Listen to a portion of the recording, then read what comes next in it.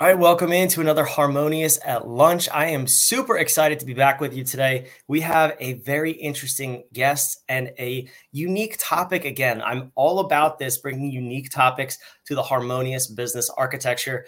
Before we get into it, let's recap. What is harmonious? Harmonious is the disruptive architecture, the way to look at your business so you have a truly harmonious business that can scale in any environment. We've broken down the 10 key disciplines of business, and we want you to implement that into your business so that you can scale, reach the goals you want to. And just a quick little update from us here at What If. Today, officially, we went live with our new business bootcamp coming up at the end of the month. I will put that on the screen here, whatif.com/navigate. We realized that working with all of our clients, there is one foundational problem holding them back from scaling, and that would be found in the navigation portion of their business. So what we said was, hey, let's solve for this. Let's put together a 5-day boot camp where we can bring people in for 1 hour a day, really optimize and work on the navigation portion of the business, traditionally called strategic planning, but that's boring. So we call it navigation, and we want to get you set up for a foundation of growth in 2024. Now, enough about me, enough about us. I want to get to our guest here. First and foremost, let me welcome in Jonathan. Jonathan, thank you so much for being here at Harmonious at Lunch. How are you? I'm awesome. Thanks for having me. Yeah, this is a really cool episode. If you heard from that quick little hello, Jonathan is not from here. He's from Australia, and we're going to dive in. So we're going to talk about today the 3 steps to gaining a competitive advantage through neurodiversity. So let's start there. Can you define for me first, for the audience, what is neurodiversity in your terms?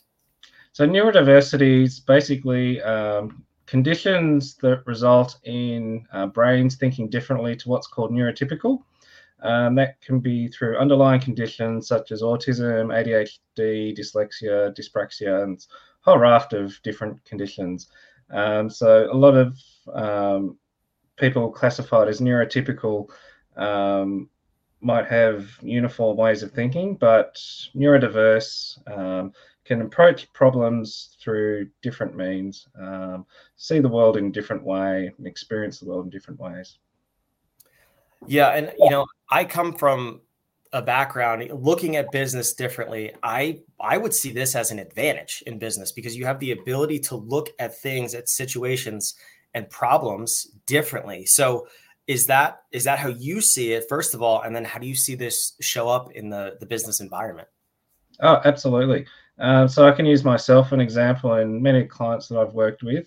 So many years ago, I was working in IT as a system administrator, and I was looking after a system that was growing. And one of my main roles in that job was to do weekly reporting, and that took probably 2 days of my time. And the system was, as I said, it was growing. It was taking more and more time each week, and so I identify as having autism and ADHD. And the ADHD side of me doesn't like doing boring, repetitive stuff.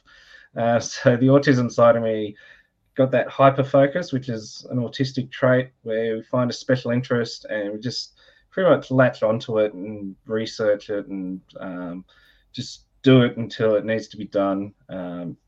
And so I basically didn't have any idea how the scripts or anything worked. So I reverse engineered them, figured out what the input was, what the output was, and eventually got to the point where automated it, got it down to about an hour processing time in the first instance. And then over time, the system kept growing and just taking up more and more of my time again, and had a second bite of the cherry, so to speak. And eventually got it to the point where it was automated, didn't have to do anything. It intercepted the traffic on the network, and it was able to provide real-time statistics.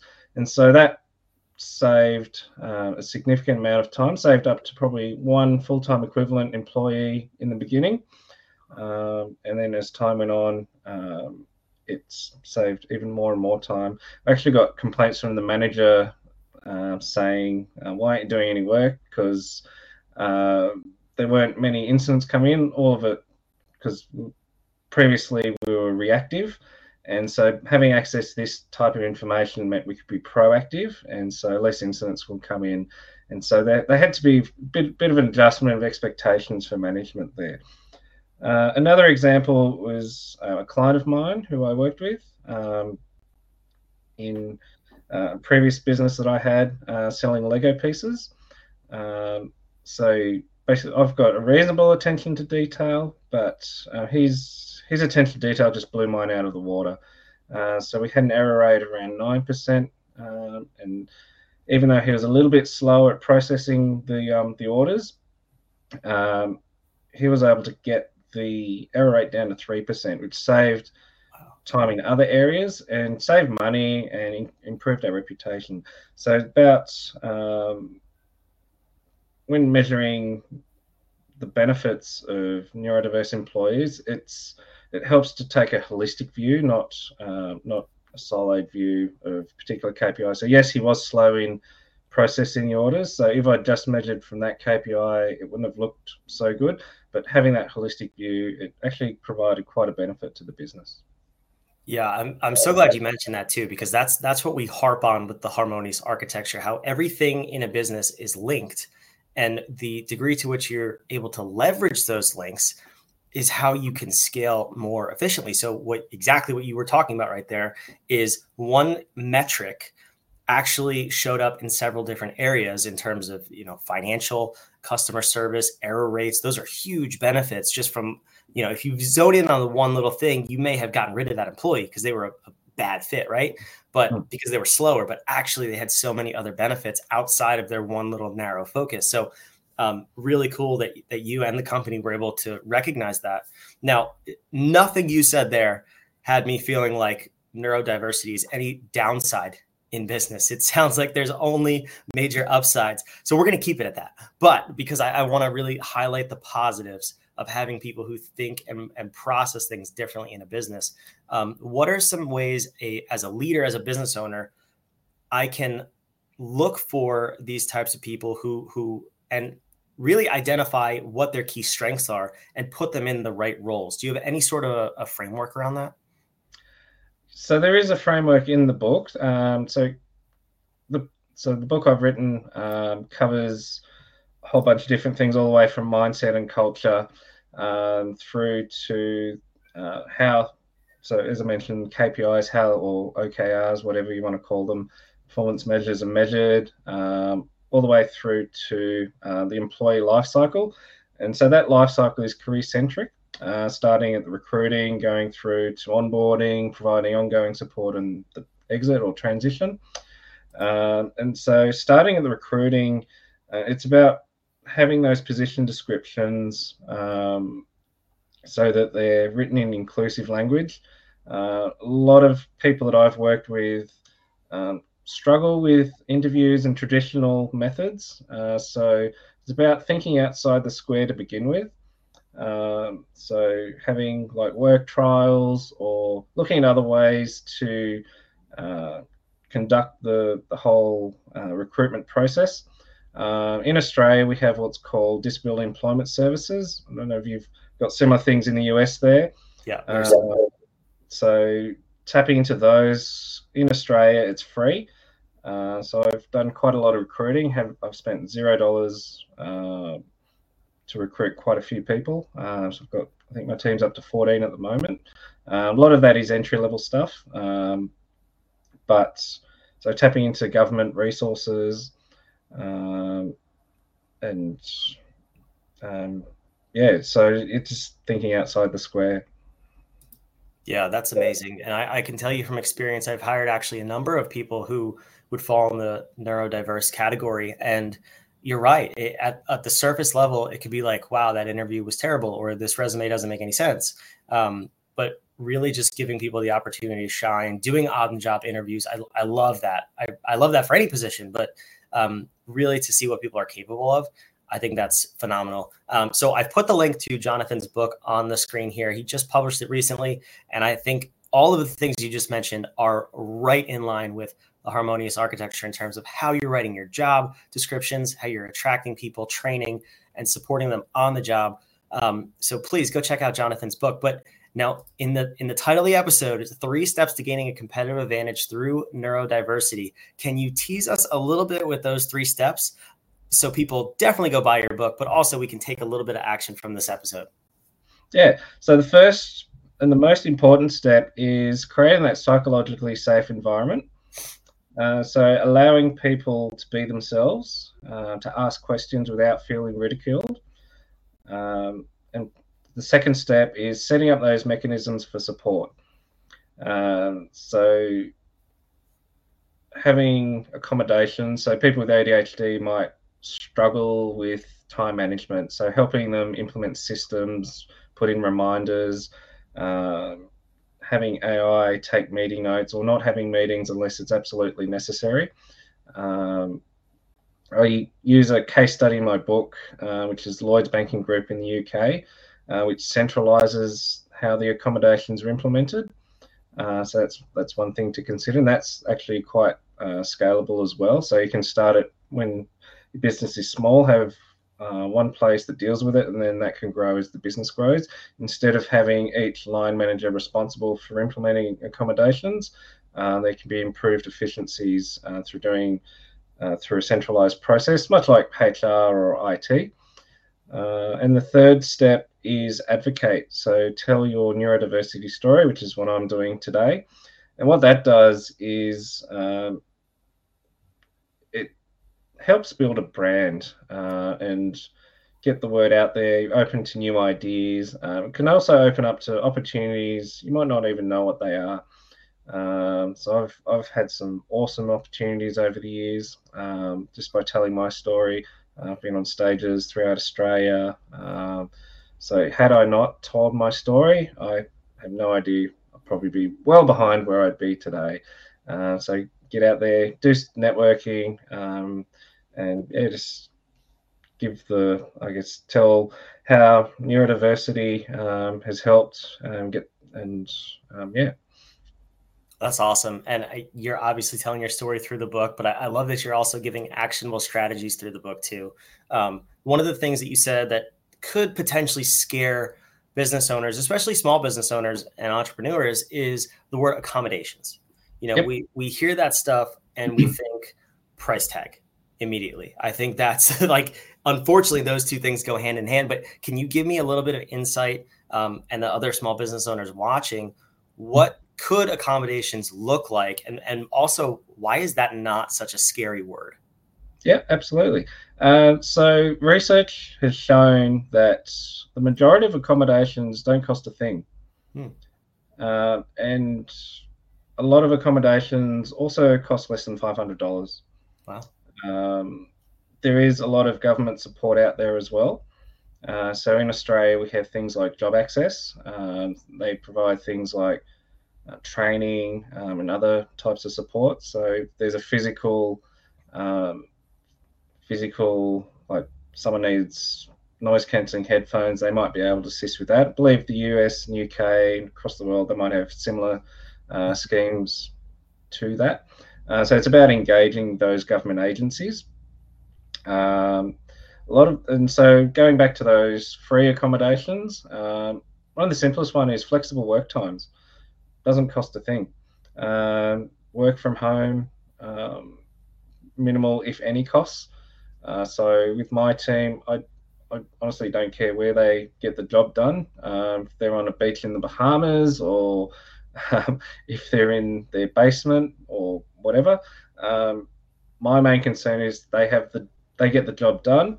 They have the support they need, so they can contact me or another team member easily. It's good to get together with the team every now and then, face to face, because building that connection. But for day-to-day stuff, it's probably one of the most cost-effective methods. And the beauty about the accommodations is it not only can benefit neurodiverse people, it can benefit everyone in the workplace as well. So having those sort of arrangements creates a great working culture where people want to stay. So staff retention can be quite an important thing. So recruitment can cost quite a bit. So I've actually had employees leave me and then come back because they love where they work. And so creating that, I guess that links back into that whole psychologically safe environment and having those supports in place. Yeah, those are great tips. And I can tell you too, in definitely the US, there are resources available. Like Jonathan said, there are in Australia, hiring people, making accommodations. You can reach out to local agencies. There's a lot of local nonprofits too that will assist you in getting set up the way your business needs to in order to accommodate your workforce. And yeah, I don't know a single person who a flexible schedule wouldn't benefit. So these things, like you said, they are across all of your employees. They will benefit everybody. Making accommodations, I can tell building culture is very important for you.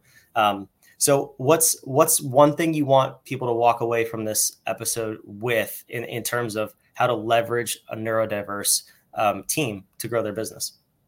The one takeaway I want people to learn is don't be afraid. There is support out there. But give it a go. You'd be surprised where it takes you. Yeah, that's amazing. Really great advice. Now, tell me, where can people connect with you if they want to learn more? Aside from, I'll put this back on the screen. The website on the screen is where you can go buy Jonathan's book. Where can they connect with you? Are you on social media or anything like that? Yeah, so I'm on LinkedIn. That's my main one. So I believe it's linkedin.com, or just search me up on LinkedIn, Jonathan Laylaws. There's not too many of me in the world. I'm in Canberra, Australia. So I'm the CEO of Self Plus Plus, which is the disability agents company that I mentioned earlier. So feel free to connect with me and follow me on LinkedIn. So I do post some of my insights. So last night I posted an extract from my book, which went through different traits of the autism spectrum. So I know a lot of places, a lot of people think that autism is a one-dimensional thing. Some places where it's less autistic, more autistic. Others say it's 2D thing where there's traits and different levels of traits. And so the post I put last night takes it to a different level where there's traits, intensities, but there's also context as well. So it's a whole 3D thing. So a lot of different insights like that. I'll be posting the book over the coming months. I'm also happy to field any questions the audience might have as well. Quick message, connect, point you in the right direction, see what I can do to help out. Yeah, that's great. Thank you for sharing all that. For those of you watching live, I hope you caught it. Otherwise, if you come back and watch the replay, if you're watching the replay now, it's in the show notes, all of the ways you can contact Jonathan. And please put your questions, your ahas in the comments. I'll be sure to get them over to Jonathan and connect you so you can reach out to him and see if he can help you in your business too. So Jonathan, this was amazing. Thank you so much for coming here. Let's tie this together now to the harmonious architecture, because it's so important. And you touched on so many different areas of the 10 disciplines.